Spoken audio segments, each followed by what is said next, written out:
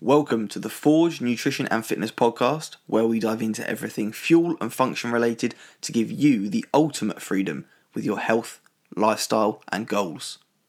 Let's get into it.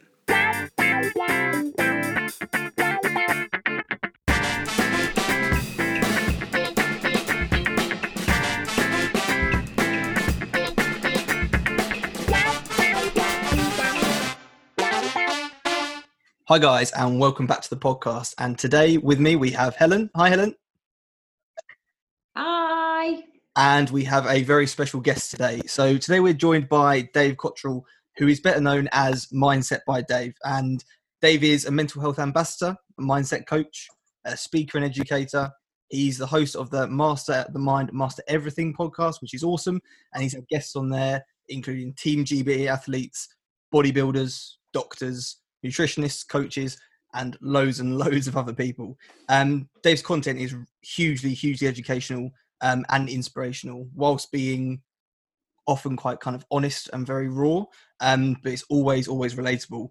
Welcome to the podcast, Dave. Thanks for having me. That was officially the best intro that I've never written myself. Like, normally to get one that good. In fact, you sound like you know more about my podcast than I do. It's like I'm like, have I? I remember those guys. Yeah. And I've been lucky enough to meet Dave a couple of years ago at BTN Academy conference. So I have actually met you face to face. You have, yeah. And I listened to your you did an amazing speech that day and presentation. And you talked a lot about your own journey through mental health. And I wondered if you could just talk us through, with it being Mental Health Awareness Week this week, I think it's very poignant to kind of maybe make things very relatable to people and talk about our own journeys with mental health. And I think that maybe it would be good for you to chat us through a bit of that. Okay, cool. I'll try and kind of focus on the most important points, because I do have a habit of getting stuck into all the finer details of it whenever. I suppose the main thing is that I have type 2 bipolar disorder. So a lot of the big things in the mental health industry is the question between whether we can actually improve and help mental health, or whether it's something that just happens to us. And as someone who's lived a life full of kind of attempted either successful or unsuccessful personal development along the way, and also lives with a mental illness, I'm one of those people that says it's actually a case of both. And each individual person that you speak to and you see, they might be able to impact it 90%, or it might control them 90%. You know, it's like it could, and then anything in between. But I think there's always a percentage of it that actually is impactable and changeable.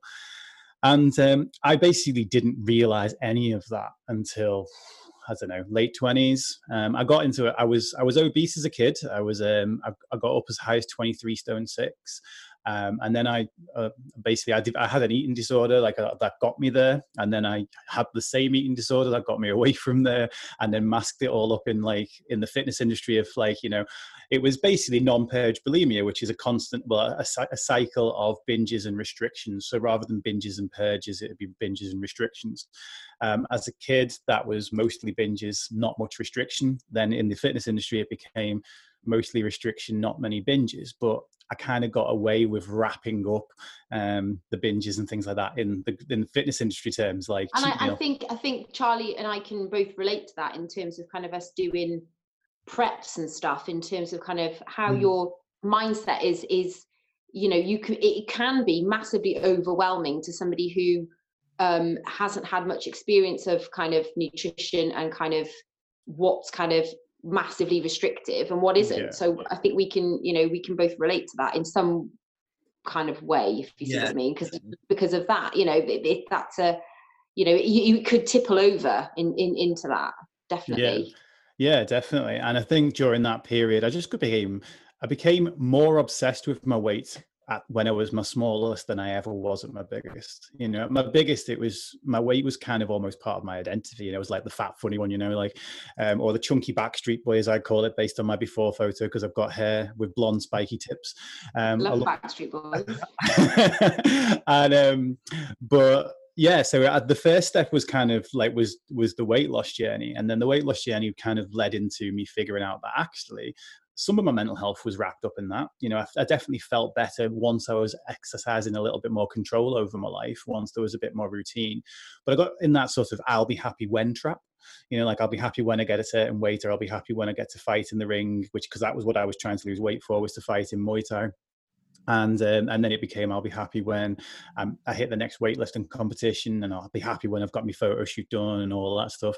And that whole I'll be happy when, it's like that carrot on a stick that you can never quite get to. You know, like even when you do get there, it moves away. And then I kind of, once I got into like just before I got into coaching myself, and by coaching originally it was as a personal trainer, I kind of hit a bit of a rock bottom with my mental health, and I became, well, I'd gone through my life of dealing with it with food, and then when I was a bit older, dealing with it with alcohol, and when I was a bit older, dealing with it with drugs, dealing with it with self-harm, and then I got to the point 11 years ago of being suicidal, and making an attempt on my own life. And then off the back end of that, I've been someone who's always valued knowledge. I grew up with that whole belief, knowledge is power.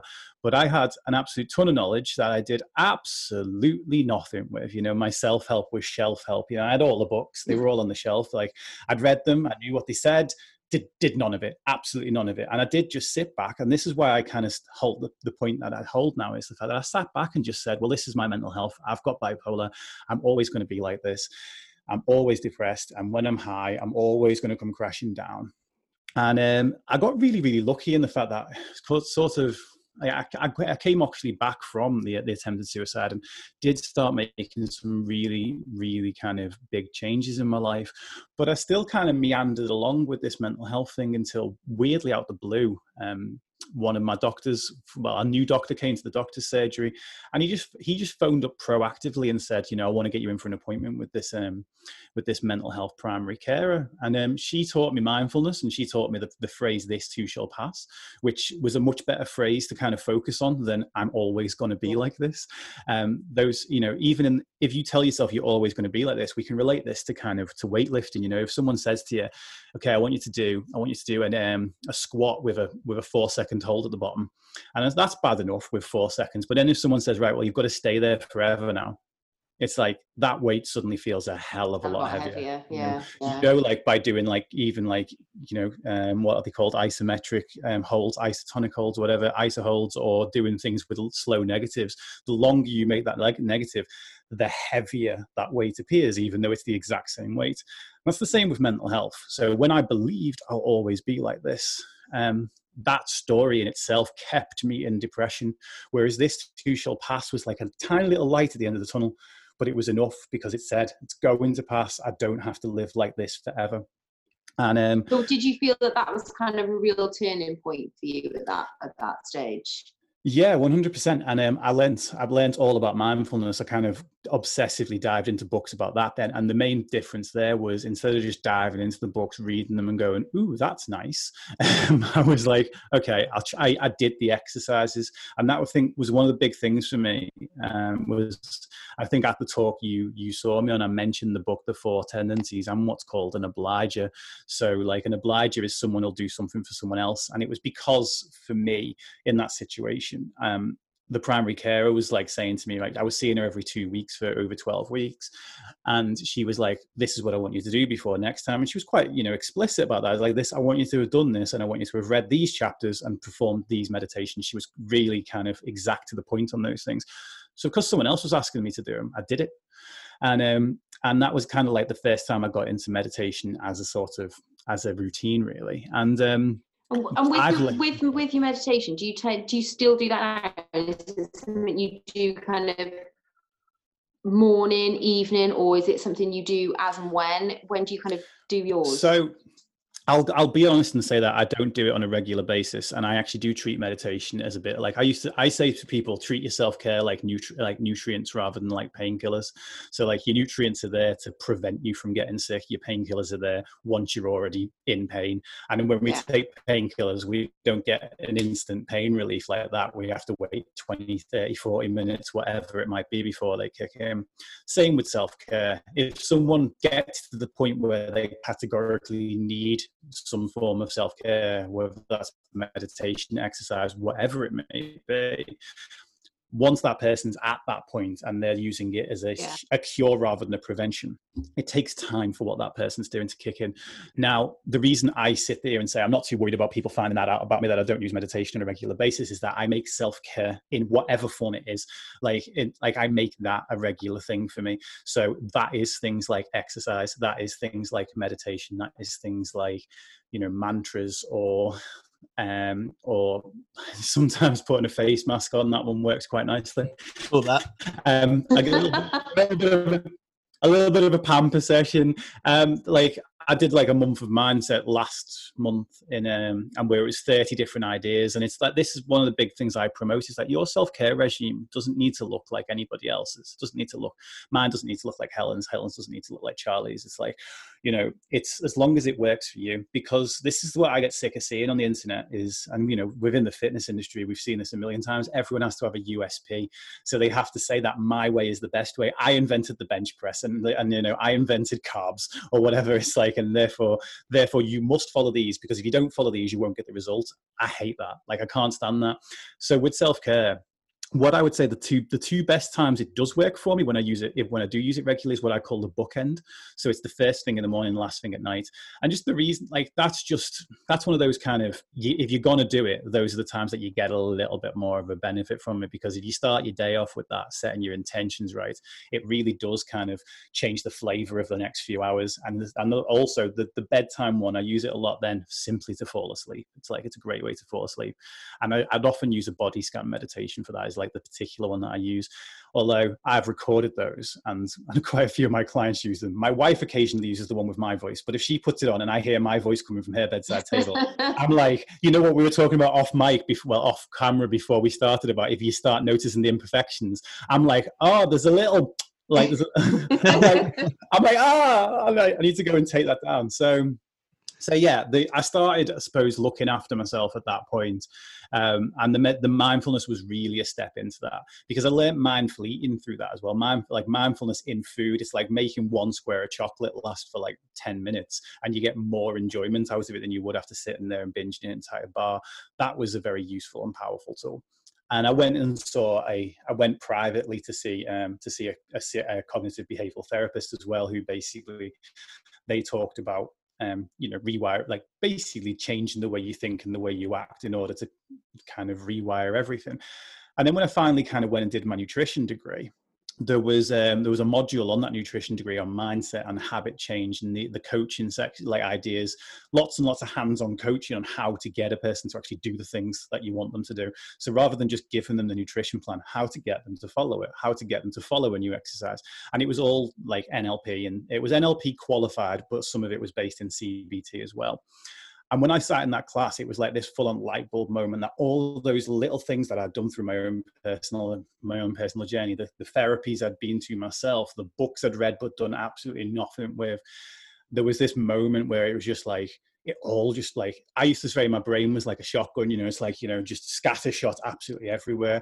And now I say it's more like a spider's web, because I see the connections between all of it. And that day was just like, gave me this, well, I say that day, that sort of module made me kind of put all this together, to the point at which when I did my assessment at the end of it, I've never been the best in class, you know, like I think I was the best in class in primary school, but then I got beat up for the fact that I was best in class. So then I've spent the rest of that school time never wanting to be best in class anymore. But in this situation, I'm like, you know, I don't know how long ago it was. I was maybe 32 or whatever. I was like a little bit more mature. Don't give two craps about what the other students, so I would say kids in class. Most of them were like women that were older than me. But I didn't give two craps about whether they were like, you know, and the examiner turned around to me and he said, he's like, basically you've passed with flying colors. He says, but there's just like, here's your assessment. He said, but one thing, which is just a personal note. He was like, if you don't do something with this as a career, it would be an absolute sin. And I had at the time huge daddy issues, like, you know, like my male coaches and mentors at that time, I would do anything back then to make them say, I'm proud of you and all the rest of it. Like, that was like crack to me. So when this guy said that to me, I was like, oh my God, no man has ever said anything quite that sort of big to me. So it made me kind of turn around and think, maybe I should do something with this. And then I basically had a nutrition seminar that I was booked to deliver at the gym that I work at about 2 months later. And I said to the gym owner, I'm like, do you mind if I change it to being a mindset seminar? And he was like, no, but just let me know what type of content you're thinking of doing. And I wrote it the following week. And then I stood up, did that mindset seminar. This was in October. It'll be 5 years ago this year. So October 2015. And in front of like 50 people at my gym. And that was it. I just knew. Like I was like, I'm doing this forever. I didn't want to be a nutritionist anymore. I didn't want to be a PT anymore. It took me 4 years to stop being a PT after that. But I didn't want to be a nutritionist anymore. Pete didn't want to be a PT anymore. I'm like, I want to work with this. I want to work with people's mindset, with their habit change, and with their mental health. Awesome. That was real kind of light bulb moment then. Wow. That's incredible. And I know when I saw you then as well, you were doing the Life a Day. Yep. So was that for that 1 year in particular? No, it's in its third year now. Is it? So he's continued rolling on. Yeah, so the Life a Day in the first year was 365 one-to-ones for free, with three catches, but the catches are for me, not for the other person. The catches are that I'm not allowed to sell on any of those calls. The second one is I'm not allowed to just take a person's story from that call and turn it into a piece of content. So it's not just about generating testimonials. And the third one was that I'm not allowed to hold back the good stuff for the paying clients. So those three rules were to make sure I behaved myself and didn't turn into one of these sort of multi-level marketing. Are we allowed to swear on this? Yeah. Machines, yeah. Like, one of those people that basically either gets you in, gives you something free so they can either upsell you, so they can get testimonies, or so they can give you a teaser. Those are the three reasons that people in the industry give away free things. And as a result, people have got quite jaded about it. So I was like, right, I'm putting these three rules in place to make sure that I don't fall into that trap, and to protect the person, that I'm speaking to. And that was in its first year in 2018, and we finished it by November in 2018. In 2019, I finished it a little bit earlier than November. I don't know where I'm up to this year. I think around about August, I'll have hit my 1,000th person. Wow. But last year, I upped the stakes a little bit. I said the fourth catch was a catch for the other person, and it was a request, not a rule, which was that they pay it forward. So to do something nice for free for somebody else. So the idea being last year, the 365 would turn into 730, is it? And then this year, it's called A Life a Day. It Takes a Village, which is the biggest one out of the lot. But what it was is all the other coaches I've worked with, or even service providers or whatever, through the last 3 years, I called in a few favors and I got them to offer out free things as well. So like the guy who I get my sports massages off offered out like 10 free massages. One of my old clients who's a karate instructor offered like a free class every month for the year. One of the PTs at the local gym did the same thing, a free one-to-one every month. Another one did it one every week. One of the other nutritionists from the BTN Academy, she offered out a free corporate nutrition seminar every 2 months and stuff. The annoying thing was this was all really kicking off, and then the current situation happened. And then COVID. So that project's on a little bit on hold because it relies on people being on the idea of it takes a village. The expression, it takes a village to raise a child. I want to change the face of mental health in the UK. That is my overarching drive for what I do. And I know that that's a ridiculous job to try and do on your own. So it's like, right, how can I put more? By the idea of the pay it forward was if I put a nice bit of good positive karma out into 365 people's lives and they put a little bit forward and pay it forward, that would actually, So if somebody wanted to kind of reach out to you to kind of be part of your Life a Day, is that something that they do through your Instagram page, or how do they reach out to you to do that, to have that chat with you? Yeah, just anywhere on social media, really. There's a contact form on the website for it. There's a whole page with a video up of what we've done. That talks about it talks about what the whole 3-year process has been if people want to watch that. So that is on that's mindsetbydave.com/a-life-a-day. But I am Mindset by Dave everywhere. So like YouTube, Instagram, Facebook, find you everywhere. Twitch, Twitter, all that stuff. And I essentially, it ends up being a video call. So if a person emails, a person sends me a message through Instagram or through Facebook, we just do it right in the app, like as a video call. So it doesn't really matter. I don't like however's easiest for the person that's trying to get in touch, really. And as I say, I've not actually kept tabs on the number directly this year because I found that to be too like that for my own sort of benefit this year. Really, is like last 2 years I became so obsessed with finishing it, like that, that. Cause I was like, I finished it in November. It's like now I did 87 in January last year. In 2019, and that nearly killed me because I did that on top of my regular work. And the funny thing about bipolar disorder is that I just got manic and just cruised through that, and it didn't feel like it was doing any harm to me until my first weekend off in February, and I suddenly crashed hard. Yeah. And the weird thing is, because I don't want to be one of these sort of marketing machines like I talked about before, I ended up doing much more to promote my free work than I ever do to promote my paid work. So it was like, was doing all these hours, did 87 extra hours in January. And then my books at the end of January were like, yeah, Dave, you really need to do some paid work. Yeah. But it's a great thing that you've done and continuing to do, definitely. Yeah. And I'm sure it's impacted massively, like you say, the snowball effect of that. And I know from Charlie is a bit of an avid listener to your podcast. Right? Yeah, so I've done some listening over the months and things, and again I posted this on my socials today. The most recent one, I think it was this week or last week, about eating disorders and social media addiction and what they kind of have in common. For me, struck probably the biggest chord a podcast has done in a long time. And I think, for a lot of people who follow all three of us, I guess, will definitely kind of find that as well. Is there, maybe not an eating disorder, but maybe disordered eating patterns and things like that. And also, obviously, at this time, a lot of us are on our phones a lot. And I think for a lot of people, that link is going to be made. So would you mind kind of very kind of briefly touching on that episode and kind of the background to that, just because I think that one in particular for a lot of people is going to have a lot of value in this current time. Yeah, I mean, I think as like when Helen said about the talk I gave at BTN, is I put a lot of me into what I do, and this was a very kind of personal realization that I obviously when I lost the weight, I went down from 23 stone 6 to 14 stone 2, so a loss of 9 stone 4. I look like Skeletor without the muscles at 14 stone 2 because I'm 16 foot 2. That's not how tall I am. I remember you being very tall, but not that tall. I'm pretty tall. I'm 6 foot 2, not 16 foot 2. But I didn't see myself as kind of being like as small as I was then, and I didn't see myself as being as big as I was when I was bigger. And I basically realized that when I was trying to get down to that lower weight, I went from weighing myself like once a week. Originally, I was weighing myself once a week, and then I found out that once a day actually worked better for me because I could see the average, and it was all data at that point. And this is the important kind of distinction: is if it's all data, it's fine. Someone can step on the scales and go, "There's a bit of data. There's a bit of info, cool."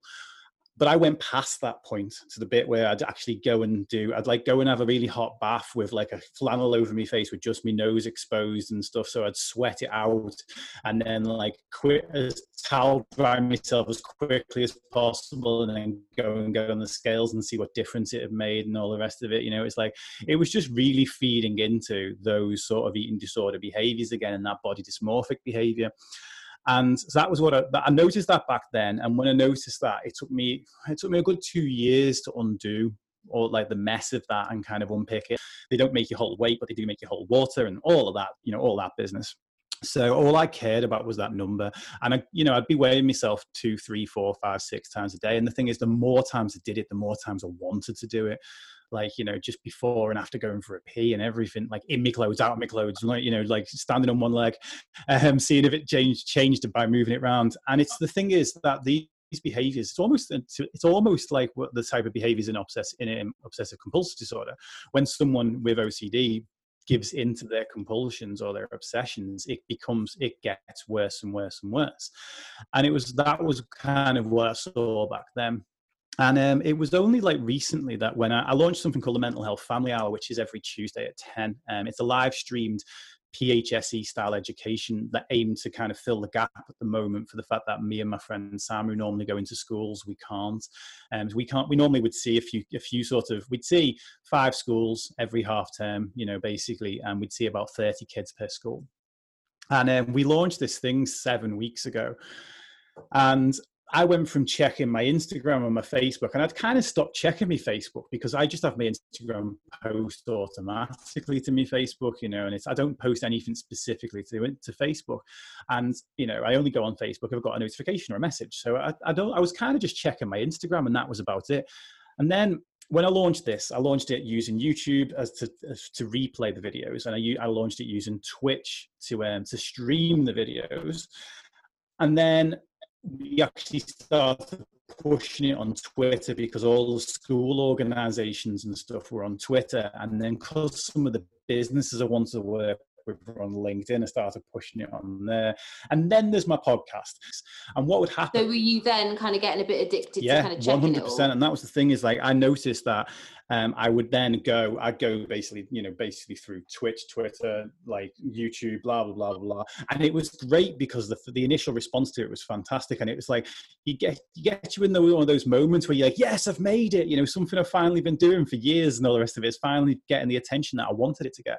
And this is where the trick is. I think the trap is for anyone who creates content, is because we do want our work to get attention. So it is important. Like for someone who's just got a social media account for their own kind of personal use, I don't think the numbers are important at all, because the only thing that those numbers give a person is the idea of their self-worth. Whereas for a business, what you want those numbers to be is data. Again, you want it to be data, like looking at the weight on the scales and going, okay, that's where I am, cool, and you move on with your life.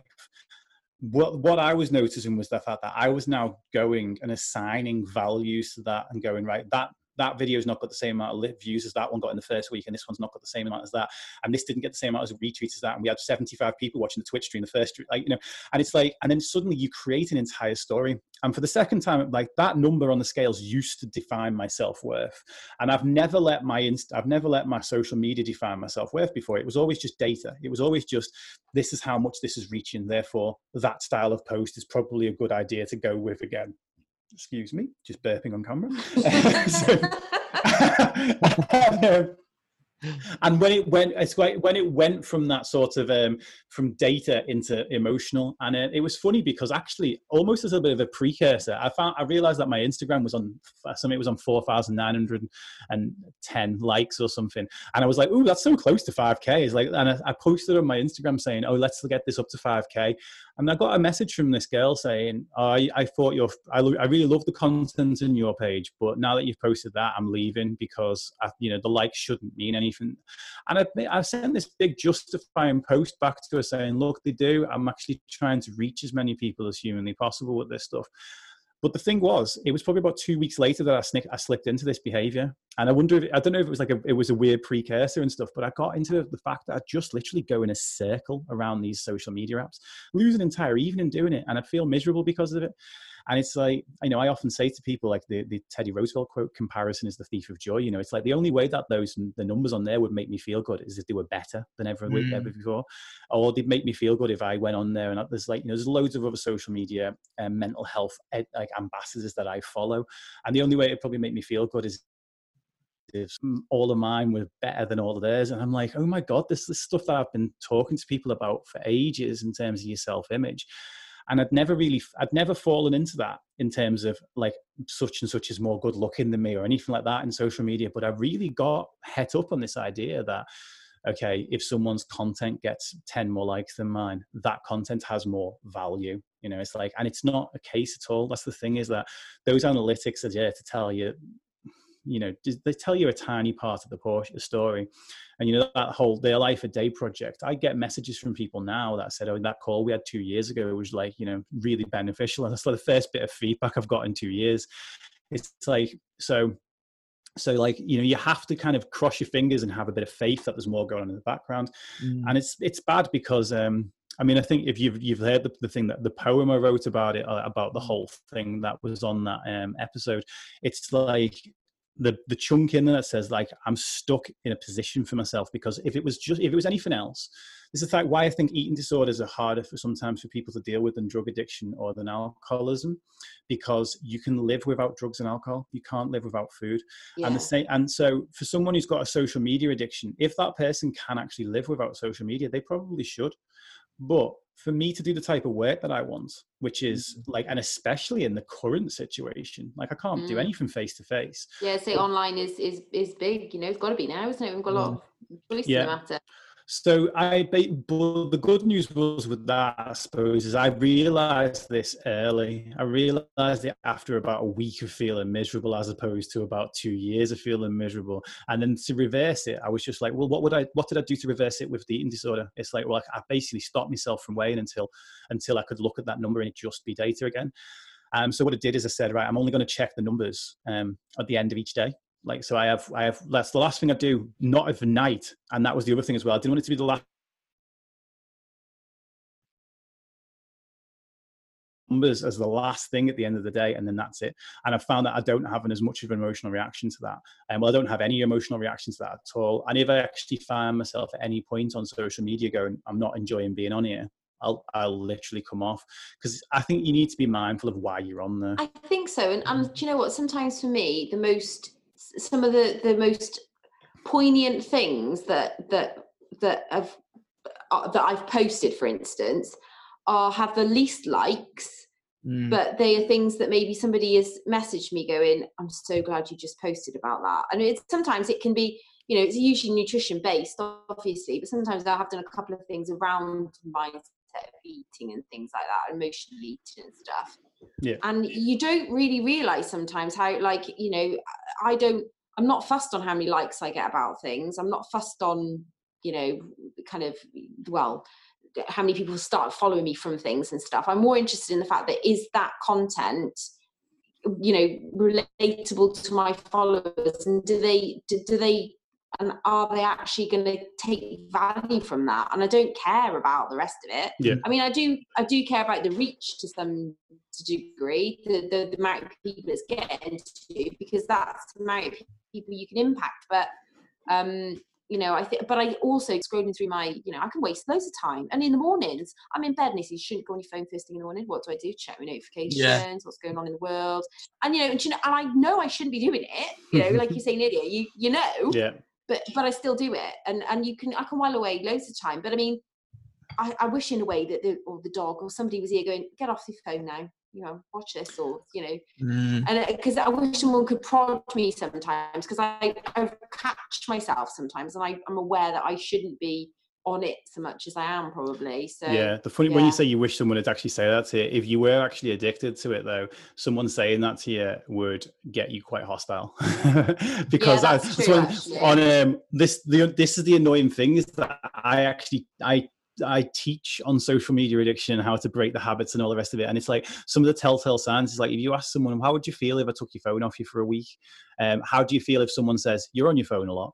It's like, and it's quite a triggering response to a lot of people, is the fact that. So I think it's like, if my wife was to walk in and go, oh, you're always on your phone. In fact, someone I know, the fact, the word that you said there, should, it's like, when, especially if you say to yourself, oh, you should know better. I hate the word should, can't stand it, because of what it does. It's like the most shaming word in the world, because it gives you that comparison. It's like, oh, yeah, I should know better. I talk to other people about this, but I'm not doing it. So then we go into the whole question of, well, what does that mean about me? What's wrong with me? Why can't I do this? And then you have that comparison thing again, don't you? You start comparing yourself to other people. Yeah. And I mean, in all fairness, I'm lucky, I'm a bit older now, and I'm a bit, resilient to things, and I kind of don't let things bother me so much, but it's still, hangs over you. Can do certain things. Well, yeah, it's like, if you look at a lot of people who are putting content out online, if you get someone who's been through a journey, if you get two people who've been through the exact same journey, and one person basically puts the post out with the caption, I've done this, so you should too, and the other one does it with one that says, I've done this, so you could too. Yeah. Massive difference. Exactly. And we react to words a hell of a lot. So it's like, there was a guy I know who's really struggling, and he put a post up about it on Saturday, and someone with all the best intentions just kind of said, just get yourself off social media. You know, it's no good for you. You should know better. And I just looked at that reply, and there ended up being an argument in the comments on this guy's post, and I was just like, that's harsh. It's like he's getting a notification every single time that one of them two people, it was two other people, but it was the person who was arguing about how the use of language, like of like saying things like, oh, you should know someone else. It's but when we say it to ourselves, it actually it destroys our momentum. It makes us think, oh God, it makes us beat ourselves up more about the fact that we've done it. Exactly. And I'm a massive advocate of the word yet, like with kids and stuff. I'm like, I can't do that. And I'm like, you can't do it yet. You can't do it right at this minute in time. And the power of that word, when kids go, oh, but, so I can. It's like, yeah, you will be able to, just not, you're going to get there, and that powerful word, it means everything to them, when they're really struggling with stuff. Because I work predominantly, I do work with special needs kids. So they're like, oh, so I can. So it's like, there's a light at the end, you're giving them light at the end of the tunnel. They're like, oh, I haven't been able to do that. Yeah, you can't do it yet, but you will. And that you say that the power of those kind of positive words can have such a massive impact. Huge. Totally. It's like the difference between like when someone says, why can't I do this, and then if you get them to change that question for how could I do this, why can't I, has the assumption that you can't, and you will answer. We answer things so specifically. If someone asks us like, why can't I do this, if I ask someone else, why can't I do this, they actually answer differently. But when you ask yourself, why can't I do this, your brain doesn't go, hang on a minute, Dave, here's 10 reasons why you could. It's like, no, it just answers the question it was asked. It answers so specifically. Whereas when you say, how could I do this, instead of your brain looking for the reasons you can't, it starts to look for the reasons that you could. Teaching yourself. I'm always for taking a positive things. You've got to have that, really. Otherwise, once you start that negativity within a classroom, it's not a good way to be at all. So I'm always ever the optimist, and I always have been, and and I've had very much an upbringing like that. So my glass is always half full. But I mean, I know for people at the moment with the whole lockdown situation, and I live on my own. I have a dog for company who's sat next to me. But other than seeing neighbours and stuff, I mean, people at the moment, this is a massive time for people's mental health, just in the whole situation we're in at the moment.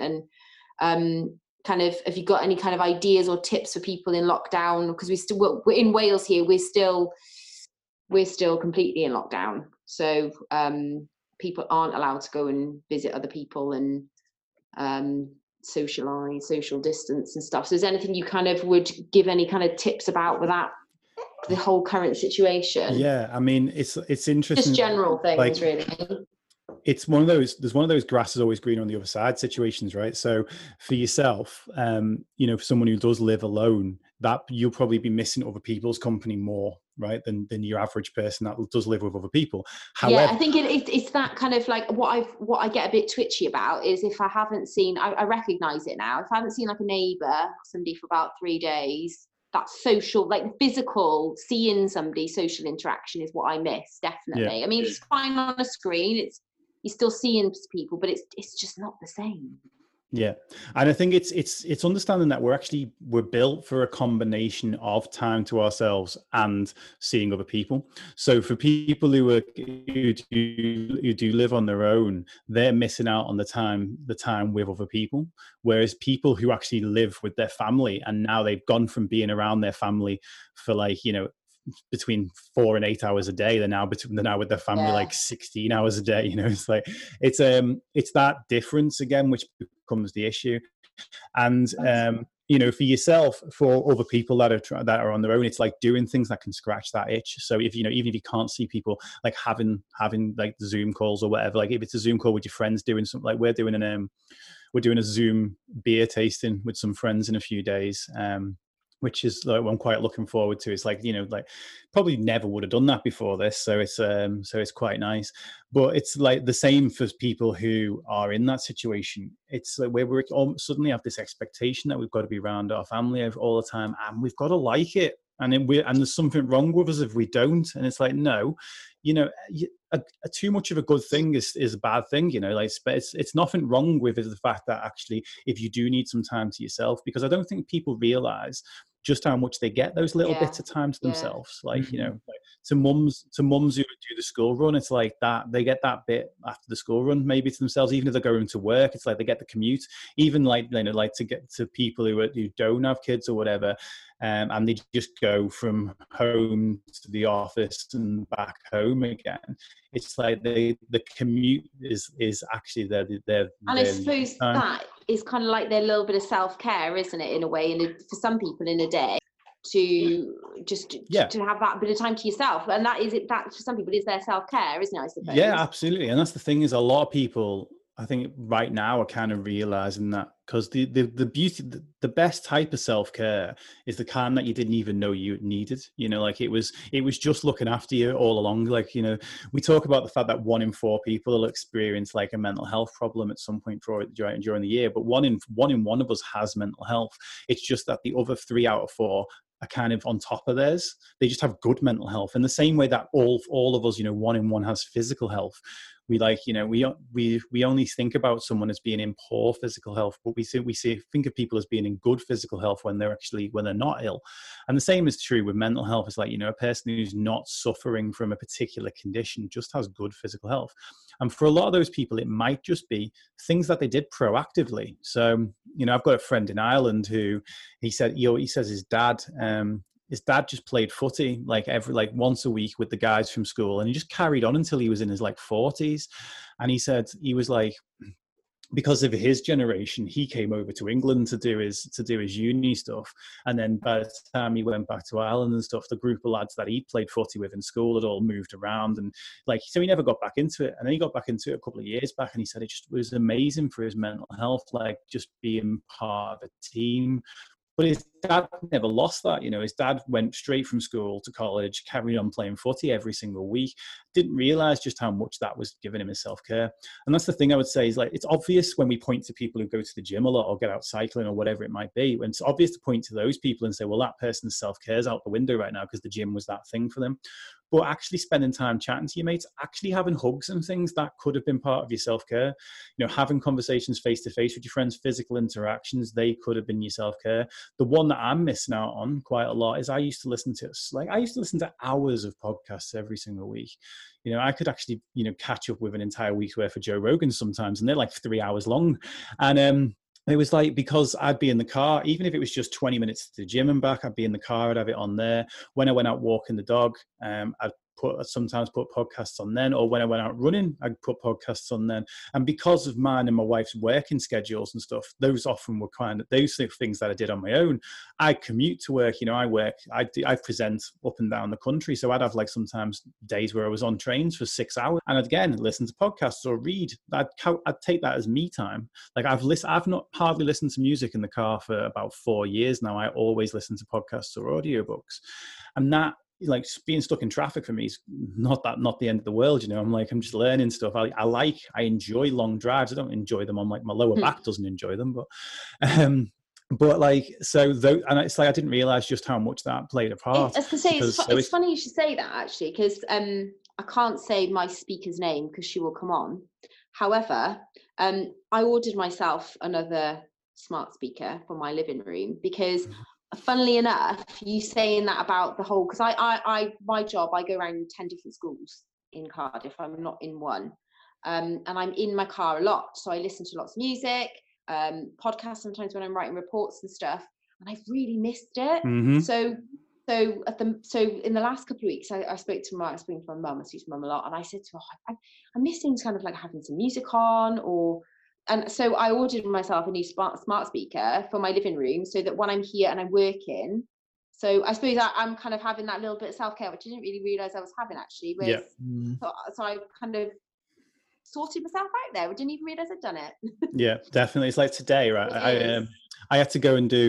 We do a main shop at like the main shop, like, you know, once a week. And then we do like a shop for like things like protein bars and energy drinks and all that stuff from B&M, like every other week. So we're not going to like all the shops in one week. And that this morning was the B&M run.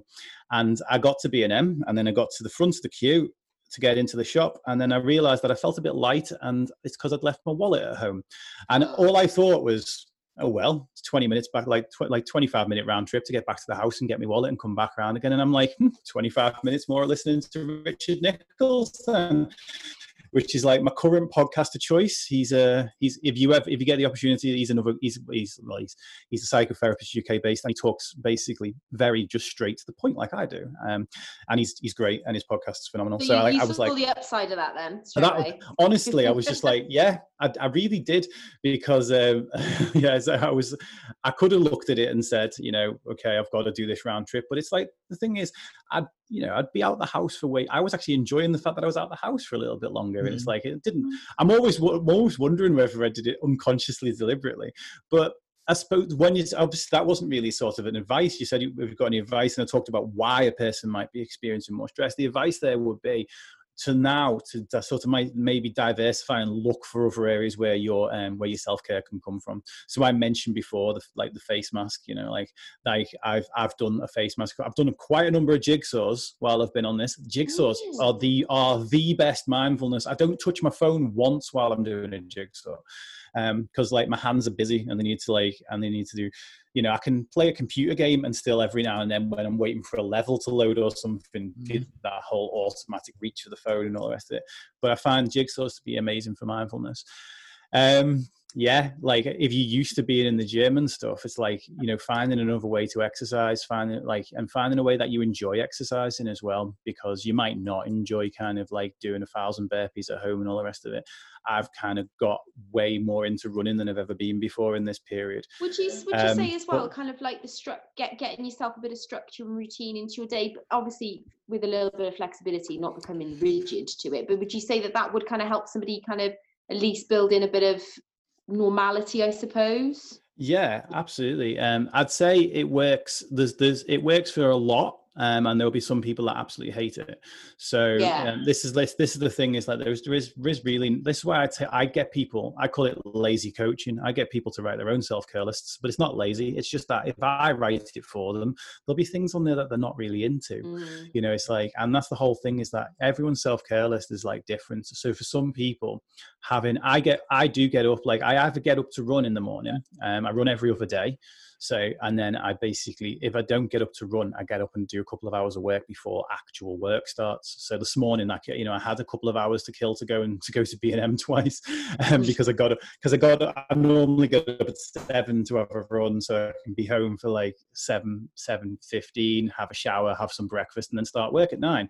And that's actually a lie-in compared to what I used to do, because I used to be up to get to the gym at 6. So, but that helps, actually being consistent with getting what time I get up, you know, because even if I'm just doing it for slightly different reasons, it helps a hell of a lot for me. Having my entire day mapped out to be like I am, because I'm working 9 till 5, I don't think that would work. Although I've been more scheduled with that than I ever was before, and I don't tend to work much in the evenings or on weekends now, because with my kids, they're at home like all the time. It is essentially half term forever. And, never ending. So I have to kind of give them clear guidelines of when I'm kind of going to be available and not available. So I've worked a lot less evenings, which has been kind of nice. I've worked a lot less weekends. I've only done a few hours on the weekend since this whole thing happened. But schedules work for some people, and for other people, they see them as a bind. It comes down to how you view it. If you see it and go, oh God, I've got to, I was like, you know, first of all, that's another one of those language hacks, right? Is if you switch I've got to I get to, you know, how many people it's like, oh, I've got to go around to see me mum. It's like, how many people once this whole thing's over will be like, yes, I get to go around and see me mum.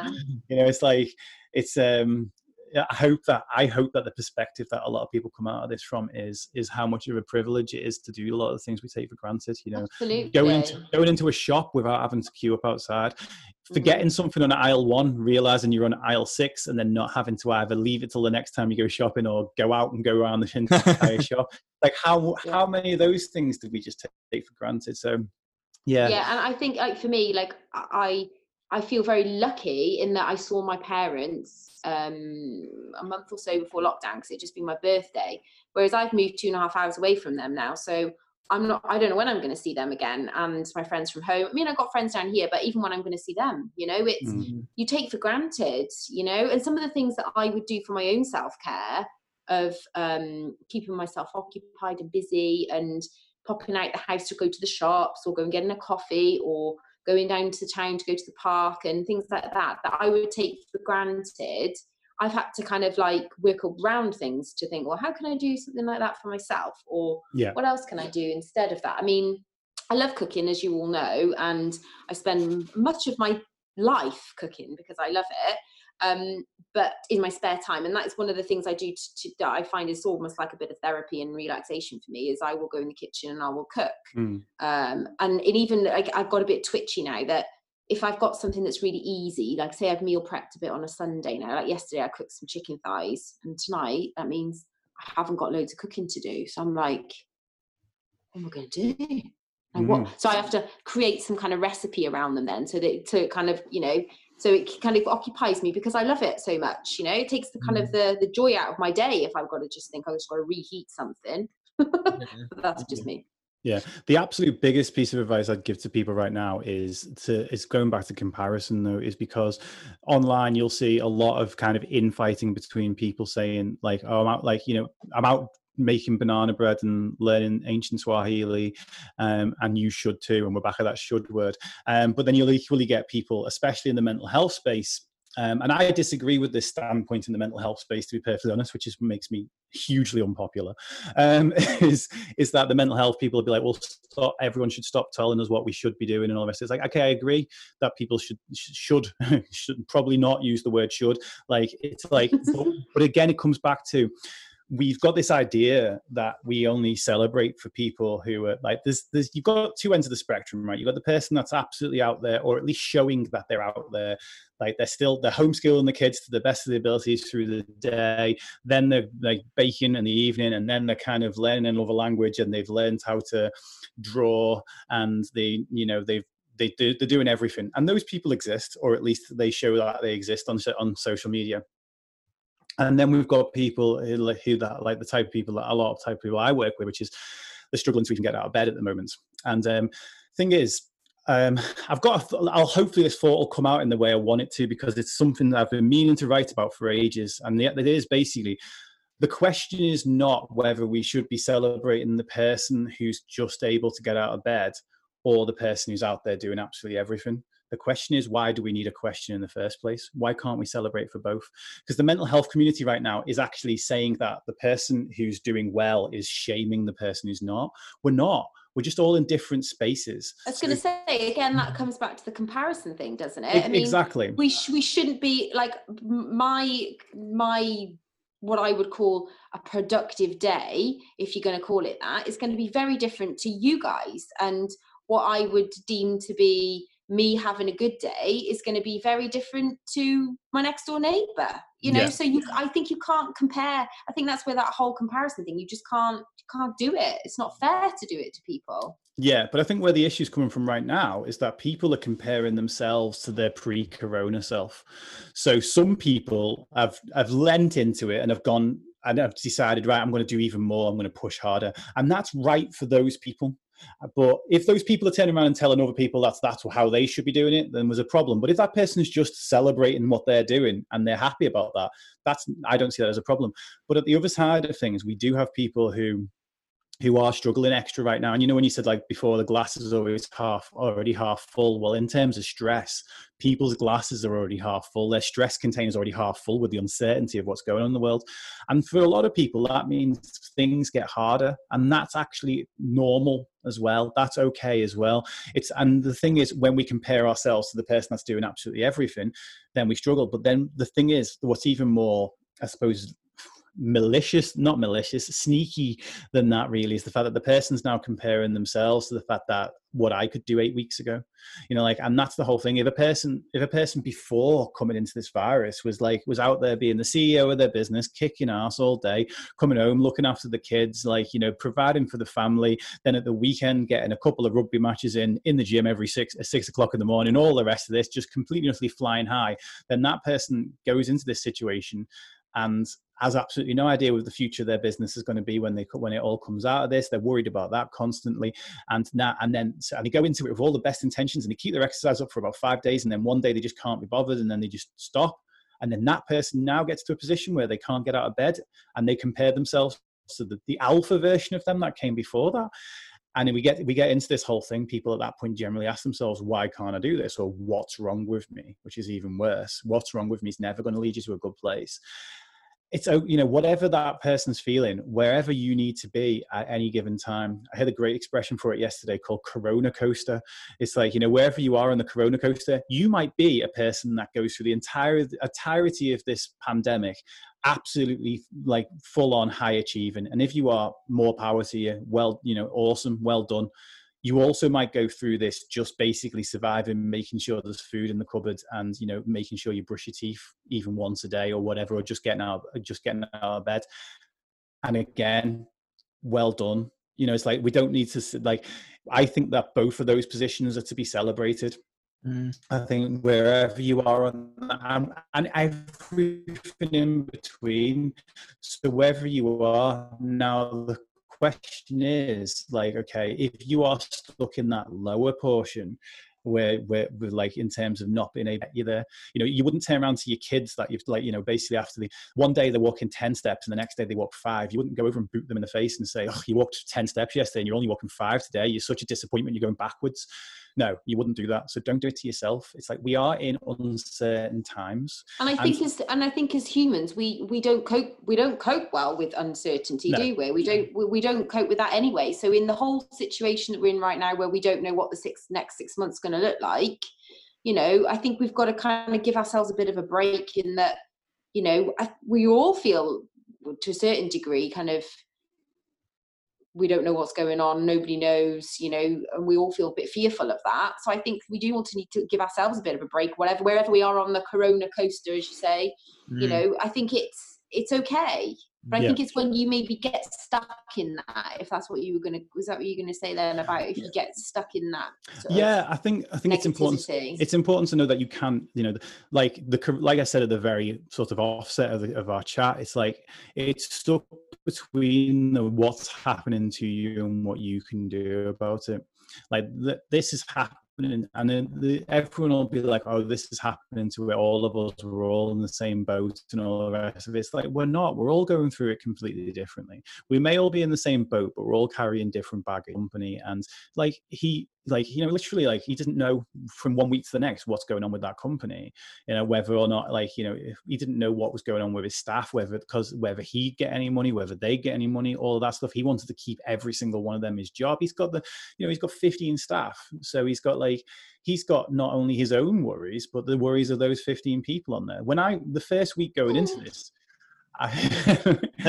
the first week going into this, I went from being the most booked for speaking arrangements that I've ever been to watching my entire inbox fill up with cancellations and literally bricking it, thinking I wasn't going to have any work. And then 2 weeks into the Corona, and a lot of my one-to-one clients cancelled because they didn't know whether or not they'd have money and all, and so on and so forth. So the first few weeks of this, I was like, right, I don't know what I'm going to do. I genuinely don't know what I'm going to do for business. And then Zoom webinars came along, and a lot of my one-to-one clients came back because they realized that they could do with talking to somebody about this stuff whilst it was all going on. And I've been all right. But I didn't think I was going to be for a couple of weeks. I knew we'd be all right, financially, because my wife's got a job that she was getting kept in on 100%, but she's been working from home for the last 3 years, so it was no 2 years, so it's not really been any different, apart from she doesn't go out to meetings and stuff now. So I knew we'd be okay from that position, but I thought that the business that I'd been building for the last 5 years, 6 years, I'm like, what's going on? What's going to happen with that?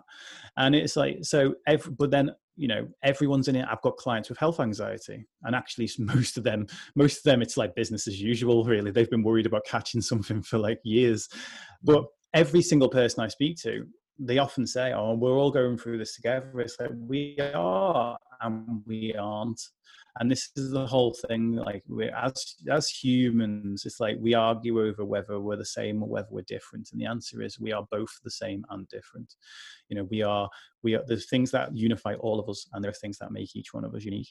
And the same is true with us going through this situation. The global situation unifies all of us, but each one of us is carrying our own different amount of baggage through this particular, through this particular journey. And that's, it doesn't mean that your problems just suddenly are worthless because they go away. It doesn't mean that because the global pandemic is much bigger than anything that you're struggling. It's like, and now you're struggling with that, plus the things you were struggling with before. So your problems aren't insignificant, they are significant, and you deserve to be able to talk about them. You deserve to be able to open up about them and not be kind of accused of kind of, oh, we've got a global pandemic on here. It's like, it's like that stuff. Yeah, and I think that, like you say, it's going to be, we're all going through it, but how we're all going through it and how we're all dealing with it is going to be massively different from person to person and family to family, and I think that's really worth noting that, it's not the same for everybody. It's not, and yet everyone online is suddenly an expert. Like none of us actually know. None of us actually know, but I know at least 100 experts online. And it's like, and people don't speak about like Corona online as if it's an opinion. They speak it as this is exactly what you've got to do.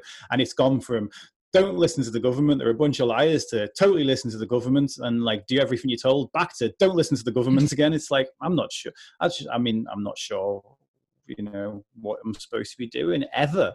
And like, I'm going to pull out a really weird name. Let's go with something that sounds like it's probably Welsh, just for Helen. It's like, and Gwyneth down the street, or Glynis down the street definitely knows that we're going to be in lockdown for another 18 years. And she said that the other day, and therefore I feel, it's like, I would say those type of things, how people are responding to it is probably one of the things that gives my brain more things to think about, because I'm just worried about the rise of people having anxiety around being close to each other after all this is over.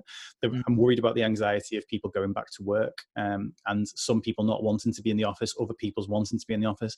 I don't like division. I know we're all different and we all look at things differently. There's no such thing as a one size fits all approach, but I do worry. I suppose that would be the one thing I worry about the most, because for once, I don't tend to kind of worry too much about a person's problems unless they talk to me about them, because otherwise I'd be worried about everyone's problems all the time. But for once, I actually think that there's an opportunity to the anxieties that might come out of this, in terms of health anxiety, in terms of workplace anxiety, in terms of like fear of touch, or all those type of things that could come out of this. I actually think there's a chance to get ahead of it and actually do some work to actually talk to people. And that's going to be one of my upcoming podcasts in a few weeks. I'm going to talk about the idea of returning to work, and because I've stayed extremely quiet on the whole coronavirus thing, simply because I'm not an expert in diseases. Yeah. However, I am. I never hate to refer to myself as an expert at all. Well, you are. Thanks.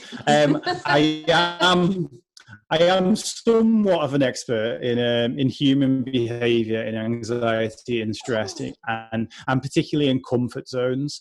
And comfort zones are really being tried and tested right now.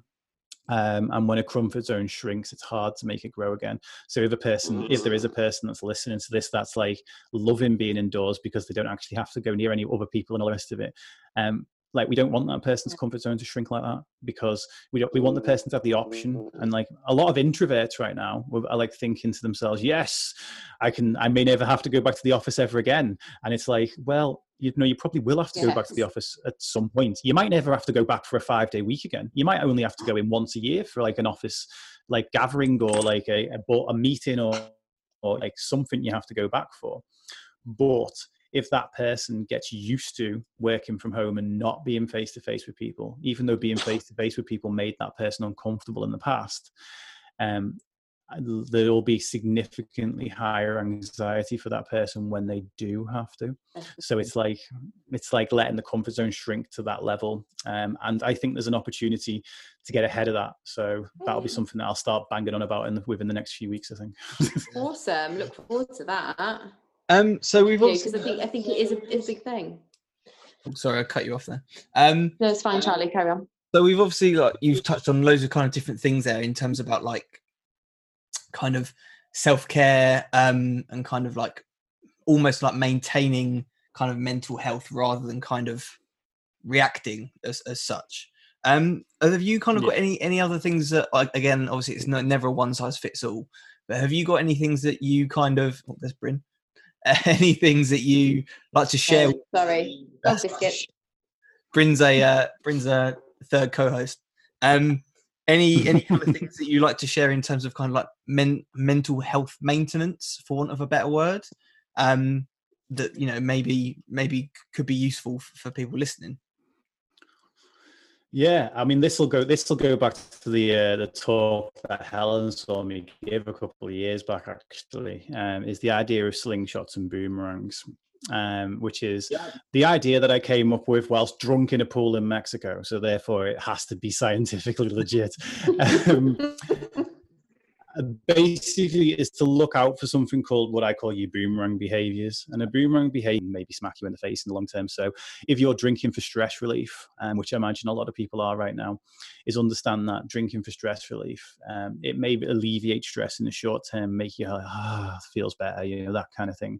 But if a person's doing that excessively, if they're having more than like a drink or two, that's going to impact that person's sleep. It's going to make them dehydrated. It's going to, your body has to process alcohol. That is a stress in itself. Stress isn't just what we consider to be mental stress. So that person's probably going to find that over time, that coping mechanism does them more harm than good. And there's, from person to person, it differs how long that boomerang comes whipping back. But we all use these, like not just alcohol. So like the one I used as a kid was for comfort. I was getting bullied in school, so I used food. Now food gives you comfort for about 10 seconds, and then basically that's the boomerang going forward. When the boomerang comes whipping back, you've got that lovely layer of self-loathing now. So all the problems I had that were there before were still there. Now I've got a layer of self-loathing on top of it. So instead of getting rid of any problems, I felt like I got rid of them for like 10 seconds. Isolation is actually one of those as well. For going back to the introvert, this is how people can become isolated by this, is like they don't respond to the group chats, and it feels nice to not respond to the group chats because you're fed up of keeping up with them. And then actually one day it's like, I might just leave my one-to-one messages for a little while, and I might just not get back to anyone on that. And then eventually, people stop messaging, and then by that point, and it feels nice at first, for that person, because they might feel overwhelmed by how many messages they've got to keep up with. But then when that person then comes to it, we forget how to communicate, we forget how to reach out. And if that person does become isolated, it's harder just in the first place. So it can be quite tricky. Caffeine's a biggie, to get us over that hump. It gives us the idea that we've got energy. We've not. It gives us, as you both know as nutritionists, it just binds to your adenosine receptors and makes you think like you're actually more alert. It's a credit card for energy. It's coming back with interest anytime now, and credit card in itself. So just watch out for those things. You might find that if some of your coping strategies have been taken away from you, you're more likely to go to things like alcohol or food or smoking or, anything like that right now.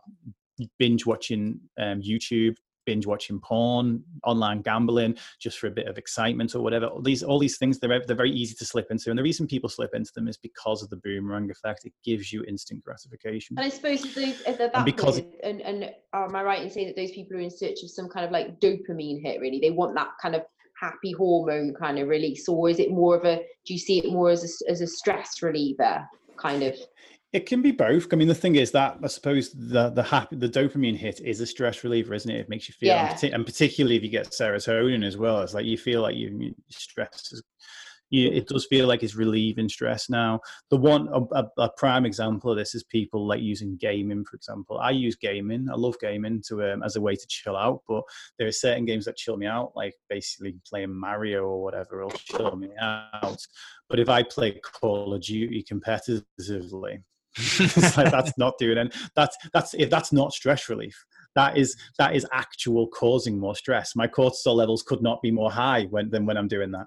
So that's the whole thing. Is I suppose the person's usually, I would say, look at what the positive intent is. If someone's if people before all this would drink socially, that person's thing might not have been the stress relief or the alcohol. It could have been the connection that the alcohol brought. So like if all of their friends drink and the only way to spend time with those friends was to drink, that person's missing out on connection. We might be missing out on connection and physical touch right now, so that might actually make us go looking for that physical comfort in other areas like drinking. And it's like trying to identify what the positive is, and then the second step is to say, right, well, how else could I get that without there being sort of negative repercussions? But they tend to be what I call slingshot behavior. So slingshot, you pull it back, you put it under tension, then you let it fly forward. You have to put the effort in first. So it's like sitting down with a jigsaw for me. It's like, yeah, okay, the first 10, 15 minutes, the jigsaw seems to be quite easy actually for me these days, but because I just get into it straight away. But sitting down with a book, right? Let's say I really want food, but what I really want is the stress relief that comes from food. But I know that sitting with a book's going to help me do that instead. Now, if I sit with a book, first sort of 10, 15, 20, 30 minutes with that book, my mind's like trying to drag me away from that book to do something else, to do, go on the phone for the instant dopamine hit that's going to give you. Phone, big time boomerang, You think it's going to give you validation like we talked about earlier on. You think it's going to give you all the rest of it, and it doesn't. It makes you feel like you're scratching that itch, only to kind of then make you look at your watch, realize it's 2:00 in the morning and wonder what the hell you doing with your life. So yeah, like sometimes going to the alternate behaviors is it's harder now, and because it's like harder to go for a run than it is to phone a Domino's and get it delivered. It's harder to prep food, and it's also, again, remembering that is hugely individual. So for a person who's not really prepped food before, that's harder than it would be for, say, you, Helen. When I was in the prep mode back in the day, prepping food was way easier then than it is for me now. And that's not because I've got any less skilled at prepping food. It's just that I'm not in the same flow. I'm not in the same momentum as I was back then. So it's like understanding that, because as soon as something's difficult, we have this tendency to kind of go, oh, well, this is difficult, so I guess it's just not for me. This should be easy. I go back to that word should again. So that was what I say is like, to each person out there, understand that what the behaviors that you try, if there's a behavior you want to change right now, understand what it's given you. What's the positive? It's not just food is delicious. It's not that.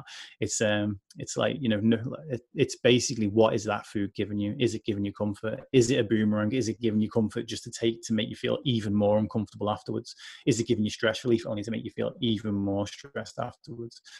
That stress relief is the itch you need scratching. The eating the food or the having the alcohol is not the itch you need scratching. And I suggest people to go for it. Well, what I call the takeout menu. And the takeout menu is you write a list of what gives you stress relief or what gives you comfort. You write that list. And the reason I call it a takeout menu is because of the difference of how we view a to-do list and a takeout menu. The way we look at a to-do list, if there's 10 items on that list, we think, I've got to do all 10 of them before that's done. That's not what you want your stress relief list to look like. It's like, oh yeah, I've got to have a bath, do a face mask, play with the dog, do a jigsaw. It's like, and then as soon as that happens, it's like you become more stressed about the idea of de-stressing. Whereas with a takeout menu, you don't look at the 300 items that are on that takeout menu and think, I've got to eat all of them before I've had dinner. You go, which one do I fancy? I'll have the korma and I'll have a naan bread and maybe I'll have some rice. And you select something off there rather than it being, I've got to do all of these things. And what I would say to people is write as many things as you want on that list, and even put some things on there that you've never even tried. We're taught this whole curiosity killed the cat. It's like, no, curiosity will one day cure cancer. People being curious about things creates inventions. And so a person out there, like if they're thinking, like I talked about the face mask thing, I literally put that in last year because for the month of mindset, because I thought, you know what, I always bang on about the fact that my list doesn't need to look like your list and doesn't need to look like someone else's list. So I put 4 or 5 things on that list that weren't my natural go-tos. And I committed along with my clients that if we're all going to do this list together, so I'm going to do all the things on there that aren't natural to me. And I found that I really enjoy sitting with a face mask on while I'm reading a book or whatever, or just actually going for a shower and then putting the face mask on, wearing my dressing gown, and just having a full-on sort of diva decadent moment. And I've used that exactly. And now I always looked at people pampering on TV or whatever before that and thought, oh, what are you bunch of losers doing? What's the point in all of that? And I found out that I actually really enjoyed it. And that's that's why I say to people, write that list as long as you want it, because you don't have to do all of it. But one day you might go to that takeout menu and you always have your korma, and you might look at it and go, you know what, I actually feel like going a bit brave and having a vindaloo today. And you want it to be like that with your self-care list. You want to go and go, you know what, on there is meditation, and I've not give that a go yet. I'm going to give that a whirl. And I'm just going to give it a try. I'm going to be curious. I'm going to explore this idea and see what happens, because we get so stuck in our patterns that we think that only the stuff that comes naturally to us is right, and we need to break free from that. And I agree with that, in that I, over the last few weeks, have tried guided meditations and things, and something that I'm not one, I'm a bit of I'm on the go kind of person. I find it really hard to sit, kind of use that as a tool to be able to focus myself and feel just to be, which is something, Bryn's getting a bit rowdy, that I sometimes do find a bit tricky. Yeah, but this is the thing, is like, if we go back to, like, I mean, we've all got a background in the gym as well. It's like, if you go back to lifting a weight, that the idea of lifting something that's heavier than you've done before was kind of the point. It's like if that was heavier or harder, we embrace that, and we learn, we learn to lean into that. So that's the thing. Like, that's, I absolutely love running right now. Like, I never thought I'd say that, because the whole I'm not particularly light thing, but I absolutely love running right now. And one of the things I love about running is how much of it is an analogy for sort of mental resilience. The amount of times I want to stop when I'm running, but I teach myself to push a little bit further. The amount of times when I'm stuck running, the big mantra I use a lot of the time is, it's not for this one, it's for the next one. This is the slingshot. The slingshot, you get the reward after you've put in the work. Like, so that if I push harder on a run, I'm running a marathon on my own in like 3-4 days, but it's like, if I push like harder, it's for the run that I'm going to. And the same when if someone picks up meditation and they find it really, really difficult, good, you're supposed to, like, if you kind of just drop into it dead easy, and you probably didn't need it in the first place. Think about it. Like, I think I say, talk about meditation is like, especially when your mind gets distracted, the trick is not to not have a mind that's distracted. The trick is to have the control to bring it back to center, to bring it back to whatever you're focusing on. And that's like, if we, let's do in your reps like you would in the gym. If you're doing a lat pull down, the trick isn't to just go, okay, there's 55 kilos on this lat pull down. All I've got to do is pull it once, and then I've developed my back, and then we're done with one rep. That's not the case. It's like, and the same is true when it comes to things like meditation, or when it comes to things like journaling, or, it's like people expect these things to be easy because they're self-care, and it's supposed to be easy. And it's not, because we've not greased those grooves, Like, we've learned bad habits. Like, if you've ever tried to teach someone to squat who's learned to squat badly before, it's like, it's harder than it is to teach a person who's never squatted before, because you've got to undo things. That's the whole thing. We've got these patterns, gratification, so they feel easy. Our brain accesses them quickly. It's called neuroplasticity. It's a neuroscience kind of theory where we think we talk about it in exercise as well, is that the neurons that fire together wire together. When your brain goes, I'm stressed, food, that becomes a well-oiled, well-greased machine over time. And going, okay, I'm stressed, jigsaw, or I'm stressed, read, or I'm stressed, And with the neural plasticity, that can be, I've done some of that stuff to do with work and things, and, that can be rewired. Exactly. Yeah. It's So like, it's there's no kind of, oh well, that's my go-to, that's it. No, you can rewire that. yeah, it's like, it is your go-to now. That doesn't mean you can't overcome it. And it's like you've had years and years and years of practice of that being your go-to. It wasn't your go-to at birth. You just practiced it. You just didn't realize you were practicing it. You know, like my kids, they play Fortnite, right? Quite a bit. And they keep on telling me to play it with them. And you know what? I'm really good at Call of Duty, but Fortnite I just can't do. I can't do the fighting and building thing at the same time.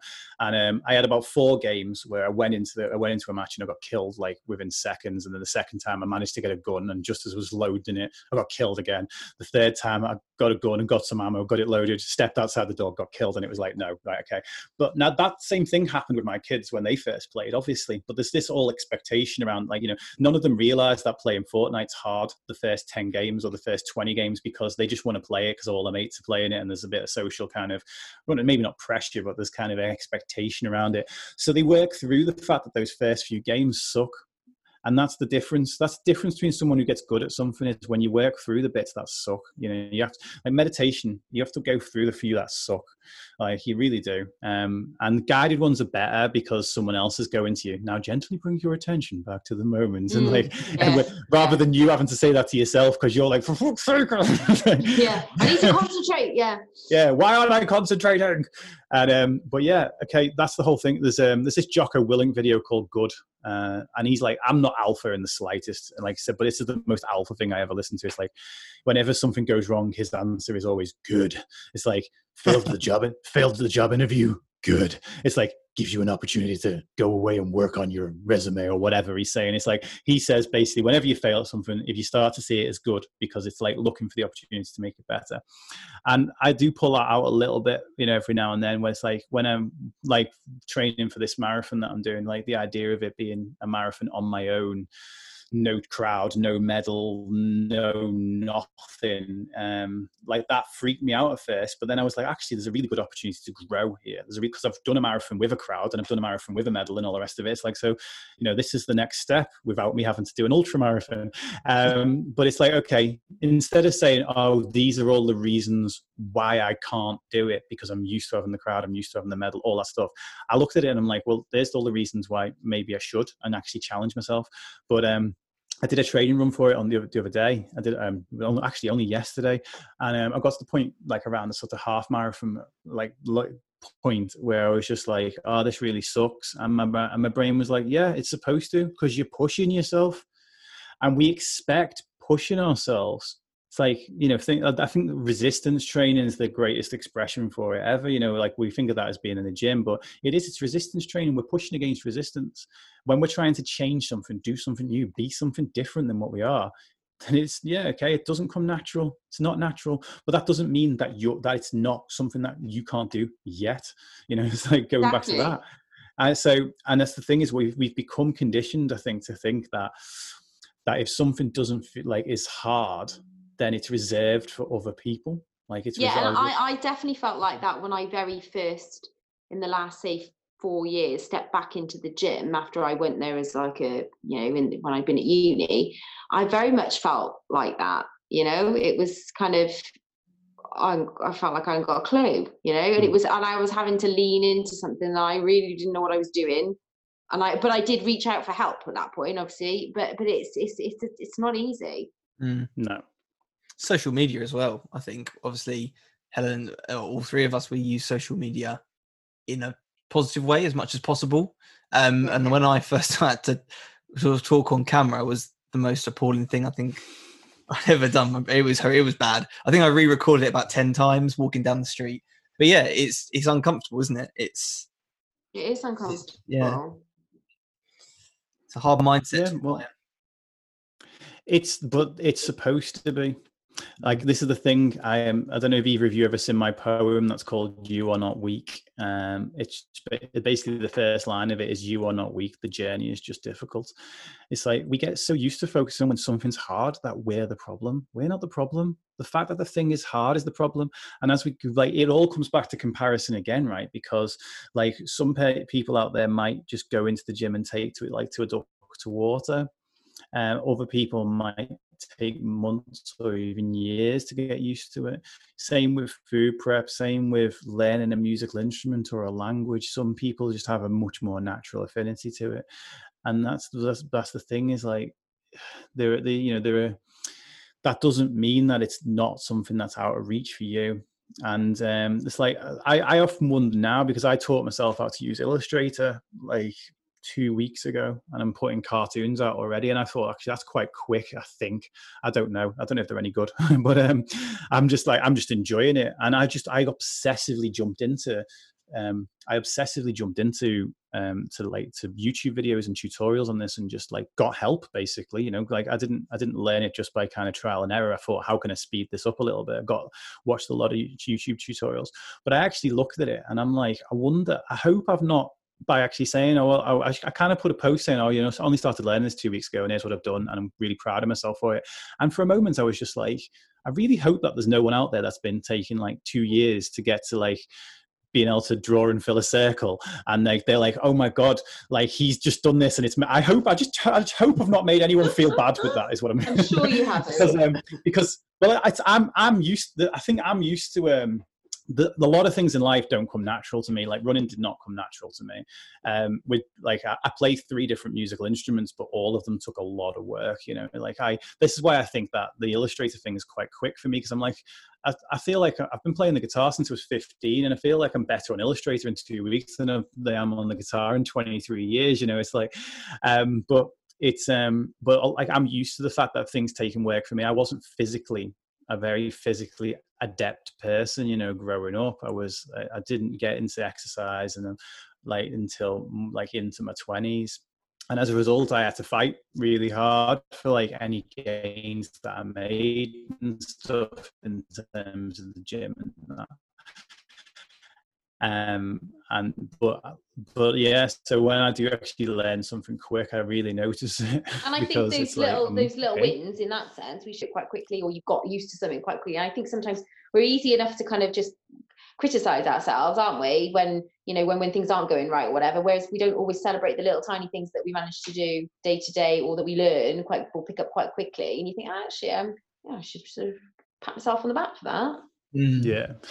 Yeah, I think maybe I suppose it's like the mindset I got like 5 years ago or 6 years ago was that I realized what I said earlier in the intro, which was about self-help, becoming shelf-help. It's like I remember listening to a podcast, the Shalene Johnson show. I don't listen to it anymore because I found it just too American. That's American is totally and utterly an adjective, but it's like I first found it too cheesy and stuff after a while. But there was one point on it that said schedule time for implementation, like for implementing times of things that you've learned. And that was I think I remember that being like the year before. That was in October as well, weirdly. A lot of things happened in October, the year before I did my first ever talk.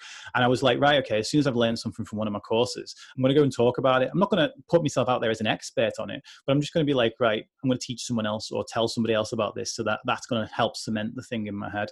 And I think that was the thing with Illustrator, is the fact that I was just like, you know what, I'm just going to put one of these cartoons out there. And I don't really care whether it's going to be the worst one I ever do, because it's my first one, and I'm okay with that. And I think having that sort of mindset and like almost being like, right, well, you've got to start somewhere, it took the pressure off and just made me enjoy the process a little bit more. And I just put a cartoon out there, and then I tweaked one, and then I put another one out there, and I'm just enjoying it. And that's like, it's one of the more enjoyable parts of the work that I do. So I think that helps with it a lot as well. Definitely. So Go on, Charlie. I've jumped in on you again. Sorry, Helen. I'm not very good at that today. No, it's all right. So you've got a slight lag today, so I'll let you off. Oh, it's the so what we were going to kind of finish up on, Dave, was kind of talking about the family hour and things. Helen and I kind of chatted about this earlier. So do you want to kind of quickly run through what that's all about? And obviously it's online at the moment and things, because obviously things have. You did touch on it earlier. Yeah. So what's the goal of the family hour? The goal of the family hour. Okay, so I am someone who hears the phrase more needs to be done for mental health. I would say if it's once a week, that's a slow week. I hear that phrase every single week. And I decided a long time ago that, right, what am I going to do to be one of the people that contributes towards that? And A Life a Day was the first thing that came out of that. And then while I was doing the first year of A Life a Day, I reached out to another local person, because I'm in the Northwest and there's not, I said there's not much. I didn't think there was much going on up here. I've found things since, but there wasn't much going on up here in terms of mental health work. And I found this organization, the CIC, called Change Talks, that were going into schools. And I just basically messaged him to say, this guy, to say, you know, thanks for everything you do. Thanks for going into schools and teaching this. I think it's fantastic. I'd love to kind of meet up and get you on the podcast to talk about it. And he, like, you know, just basically brings some attention to what you're doing. And then he and I met, we did a podcast, and we became really good mates. And he was like, do you fancy coming into a school and doing a talk? And I was like, hell no, because children scare the crap out of me. Because the last time I was in school, I was getting beaten up by them. So I'm a little bit bigger and a little bit like older now, but yeah. So and then again, it was just that moment that I tend to lean into these things, and that wasn't what I always did. I used to run away from anything that challenged me, which is why I'm so passionate about getting other people to lean into the things that challenge them. And I thought, you know what, because this terrifies me, that's exactly why I'm going to go and do it. And I went and did it, and I loved it. And then I said to him, right, I did one school that term, and I was like, right, how many of these do you do? He was like, 5 every half term. I was like, right, I'll do a week with you all 5 schools next half term if you'll have me. And he was like, yeah, sure. And then I just carried on doing that for the last 2 years. And then he and I, at the beginning of this, had a conversation, and it was like, we asked that question again, what can I do? You know, how can we do this now that we can't physically go into school? We'd had 5 schools this half term that we couldn't see. And I was like, well, weirdly enough, I wanted to get into Twitch to just to play computer games and call it work, which was essentially with the reason. So just before all this lockdown stuff happened, I bought myself like the webcam that I'm chatting to you guys on now. I didn't buy the green screen that's normally behind me. That was an afterthought, but I bought myself like a few things so that I could stream video games. And I was like, well, how about we stream it through Twitch? Like, and just stream it and give people a link to watch it. And then we can have, you know, we used to have 30 kids in a class, and it's like, well, now we can have as many kids or as many classes as join in, because we had a lot of the schools we had contact with, they still had staff in, and they still had some kids in, and they said, we'll take them into the hall, and showed, like, you know, put it up on the screen and all the rest of it. So that's what happens now is we've got, I can't remember what number. I feel like it's about 50, but there's a lot of schools basically around the Northwest and around the whole country now that basically tune into it at 10 a.m. on every Tuesday. So that'll be tomorrow morning. We're doing a one on eating disorders and body image tomorrow. And at 10 a.m. every Tuesday morning, we do an hour-ish. It's more like an hour and 15. As I'm sure you can tell by this, I talk a lot. But we do an hour on individual topics. So we did an hour on anxiety. We've done an hour on social media. We've done an hour on depression. We've done an hour on stress and coping mechanisms. And as I say, tomorrow it's on body image and body dysmorphia and stuff. And we've got a few more weeks of it. I'm not quite sure how many, as long as there's actual demand for, really. Is it? And what we do is aimed at a certain age group? So this is why we call it the family hour. One of the big things that I noticed, because off the back of me doing the stuff with Change Talks, I got invited into schools of all different ages, and where I actually found the best benefit to be was like year 6. Year 6 are amazing, just like little sponges that haven't got the egos that say, I was too cool for this mental health stuff. And they absolutely love it. But one of the things I started doing was I'd do a talk on the last session of the day for the kids, and then I'd basically hang around till the kids had gone and do a talk to the teachers on the same topic. And what I found was approaching, like, for example, how to talk about mental health to both the kids and the teachers. You have a slightly different language. So that was the idea of the family hour. The purpose of the family hour is actually aimed at all ages. We talk about it in simplistic language and complicated language, and we talk about where to bridge the gap between the two. So like on the anxiety special, we talk about basically how all anxieties are kind of equal to a degree. So the parent that's anxious about all of about the 74 million different things it takes to be an adult these days, that's just as relevant as the kid who's got one one thing to be anxious about, but their frame of reference on the world is that one thing is everything. If that person's anxious about where their social standing is, that has the same weight to that kid that all these many different things do. And that's one of the big things I want to communicate, because it's so common for parents or teachers to be like, oh, school's the best day of your lives, like what have you got to worry about? It's like, oh, it's just this, it'll mean nothing to you in years. It's like, okay, maybe it will mean nothing to them in years, but it means everything to them right now. Like, so that's what one of the big purposes of it. The second week was all about communication. It was like, it seemed like a really boring topic to go into, really, rather when you've got such juicy things like depression, anxiety to talk about. But like communication, it's aimed at helping teachers and parents talk to kids about it. Some of the best responses we've had so far have been from the parents of teenagers. Help them a lot. And we now, this is the thing, is like when we're talking about that social media thing, this was where I got obsessed with the numbers, because we went from working with like 30 kids in 5 classes, so like 150 kids over the course of a half term. It's like working, like the first one's got 2,500 views on it on YouTube. Wow. And then, so I became obsessed with the possibility of it, and I still am from it, but again, not from an emotional point of view, because from an emotional point of view, in the fact that I just want to see some change. I want to see, like, and this is why me and Sam get a bit frustrated. Sam's the other guy I host it with. What we get frustrated with is that we both hear this whole line, there's not enough being done for mental health. But what I've found through doing my work and through having the podcast and through having guests on and stuff, is that there's so much more being done than people realize.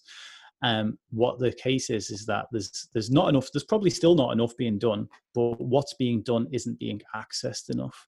So that's why I'm passionate about seeing those numbers grow, not for my own sort of ego, but for the fact that I always said, if I got into this, if I can help one kid, that's like, that's the job done. But then the brain goes into, well, if I could help 1 million kids. I know, yeah, exactly. And I think from mine and Charlie's background, teaching stuff, I mean, we, you want to impact as many children's lives as you possibly can. I mean, I've been teaching for like 15 years nearly. And, and I like to think in that, if I've made a difference to a few families doing what I do, that in itself is worth its weight in gold with the career that I've been lucky enough and fortunate to have had, really. And it's not, it's touching on those, on one or two that then can work for you. It has a snowball effect, doesn't it?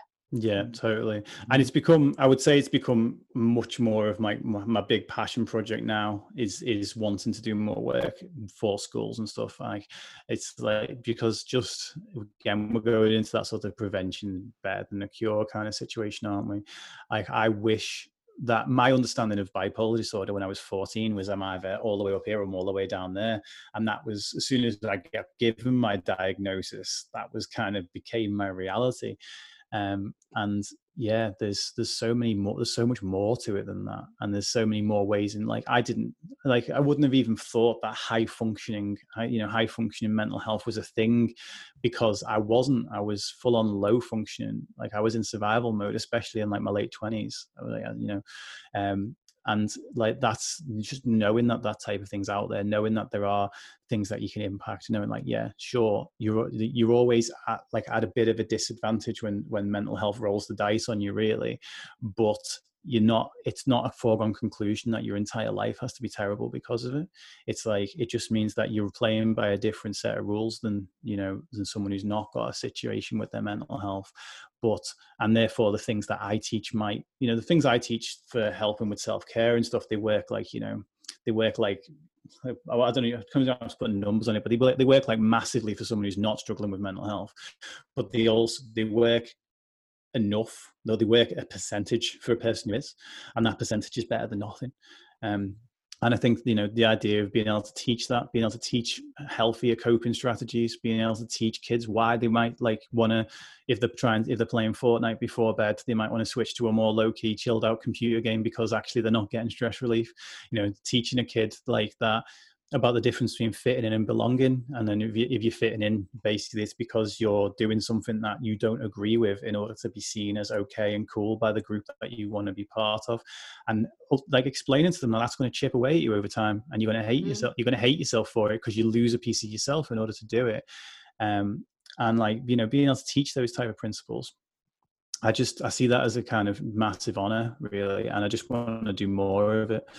And they're life skills at the end of the day. You know, if you've got those things in your toolkit of life, they're not going to just help you when you're a kid. They're going to help you for the rest of your life. Yeah. So, yeah, you know, being able to teach those things are massively important. Yeah, absolutely. Because the thing is, fitting in doesn't just end with teenage peer pressure. You know, how many people like that are on a diet, for example, and they go into the office and the donuts are there and they don't want to be the odd one out. So they eat a donut and then they beat themselves up about the fact that they self-sabotaged.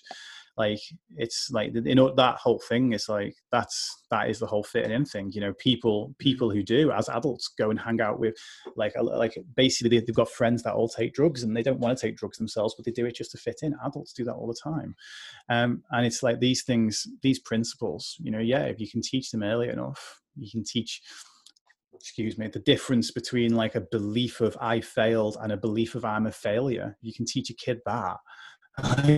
those two phrases, that changes a lot of things. Because basically everything I teach to the kids in schools comes from work that I've done with adults. Like, it didn't come from, it's like, yes, learning to see them from the kids' point of view, remembering what it was like to be 15 or 14, that helps a lot. But all the things I'm teaching kids, like, for example, like when someone doesn't answer the phone, like on the mobile, and you think that they hate you, that's something I've seen develop in adults. You know, in adults, it's like, if you remember when we used to phone people on the house phone, if they didn't answer then, we just assumed that they were busy or they were out or they were on the toilet because they didn't take the phone in the toilet. And now, if we phone them on the mobile, we assume that they're ignoring us, they're blanking us, they hate us. And like that, you know, again, talking about that type of stuff gets more of a nod from the teachers than it does from the kids. And that's the whole thing. Is like, we fill in the blanks, we create a story. You know, I was chatting to someone yesterday about off the back of that podcast episode about the social media addiction. And it's like, this person said, oh, you know, it's more, I actually notice more the people who don't hit like, or the people who don't comment. And if that person goes and comments on someone else's thing, I immediately fill in the blank and say, well, that person prefers that person to me. And actually, there's one thing that I want to circle back to, actually, that I've remembered. You know, you were saying before, Helen, about the fact that sometimes it's the simplest post that gets the most response and all the rest of it. I did a little social experiment a couple of weeks back where I decided, after the Month of Mindset finished, I was like, I put hours of work each day into the Month of Mindset and creating the videos for it, all the rest of that stuff. And then I thought, you know what, I'm going to have a week where I go alternating between content that I've put a lot of effort into and content that I've not. Took a picture of my empty notebook next to my coffee cup, you know, it's like, and I just put, let's see where the creativity goes on this day, 78 likes. And I basically I alternated putting a high effort post up, like a video that my mental health awareness week video took me a day to film and to edit and to put all the titles and everything on it. Versus, in fact, actually that let's see where the creativity goes, where it went was into a full cartoon, and the actual empty notepad got twice as many likes as the actual cartoon did itself. Cartoon took me a day to finish, and the notepad thing took me 5 seconds before it. But what I actually realized is I first thought it's all about how long it took me to make it. Like the selfies, like picturing me with like a scarf around my head when I was trying to get the wind out my eyes on holiday, you know, that got tons of likes. It's like, and I'm like, you know what? It's not down to the effort of the creator. It's down to the effort of the consumer. So if you put up an amazing, and I've read some of your posts, they go into quite a lot of detail. And it's like, so if you go into one of those posts, a person's not going to hit like on that until they've read the last sentence. Yeah. And quite often a person will read the first sentence, get the gist of it and go, well, this isn't applicable to me or whatever. But if you put a picture of yourself up, like, you know, just a gym, one of your gym shoot photos, which are pretty epic and very easy. They're very easy to just go scroll. Like, people might not even read it. No, I know. That's what, those are the ones that sometimes I'm like very aware of that, and I'm kind of like, go on, what you can say. No, that was it really, is the fact it's down to the amount of effort that the person who's consuming it's got to put in. And thinking about the platform in particular, you know, like when I was on Ben Coomber's podcast 2 years ago, I actually had an A Life a Day come through off that 2 days ago. Really? Like, yeah, from a podcast that was 2 years ago. And like, And versus when I was on the local radio, I've been on the local radio twice and never had a single person call on Life a Day say that's where they heard about it.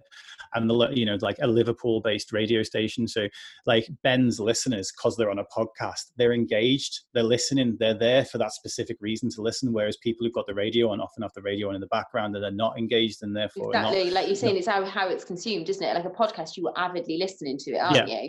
Exactly. And that's the thing why I think I love podcasts. I love podcasts because I do listen to them in my spare time when I'm in a car and when I'm trapped in one place. But I've not just thought, well, like since we've been in the house, let's just sit and listen to a podcast. It's not how I consume content. I don't read long posts myself either. I hit like mostly on a post. And this is going to sound really terrible if I like the person. It's like on a long post, actually, I'll hit like on a long post that I've not read if I'm friends with the person or I like the person. So whereas otherwise I'll just scroll past those a lot of the time. So it's understanding that people do that same thing to you. I'm not quite sure how I got onto that, but hey. Well, we probably better wrap things up because I don't know about you, it's getting near tea time, guys. Yes, it is. Hunger's kicking in. I've still got to get some exercise in today. Food, Hunger's kicking in, man. Oh, Charlie, pushing your luck. I know, running out of time. So Dave, do you want to just kind of give? I know you already did earlier in the podcast, but do you want to kind of give a shout out of where people can find you, and anything else you want to kind of drop in before we wrap up? Yeah, cool. I'm just going to take my headphones off one side of my head because they're beginning to crush my head. Yeah, so Mindset by Dave everywhere. The one other thing I would love to plug is this is a sort of save the date ahead of schedule, like give people as much notice about this as possible. I'm going to be running something called the Mental Health Marathon on the 26th of February next year. Easy to remember the date because it's 26.2, which is the distance of a marathon. And big reason for that being that every time people do fundraisers raising money for the mental health charities, it's pretty much always a physical endurance event that does it. So people do a run, or they do the 3 peaks, or they do some sort of kayaking thing, or whatever it may be. We're always celebrating physical endurance. And I thought, you know what? I was about to say I'm no good at physical endurance, but I'm about to run a marathon on Friday, so I better be. But I thought, you know what, let's have a go at mental endurance. So what I'm going to host a 26.2 hour long conversation about mental health. It's going to be in a physical location in Liverpool, probably, most likely in Liverpool, because I think I want there to be a bit more happening in the Northwest. Plus, most of my guests are going to be coming from up here.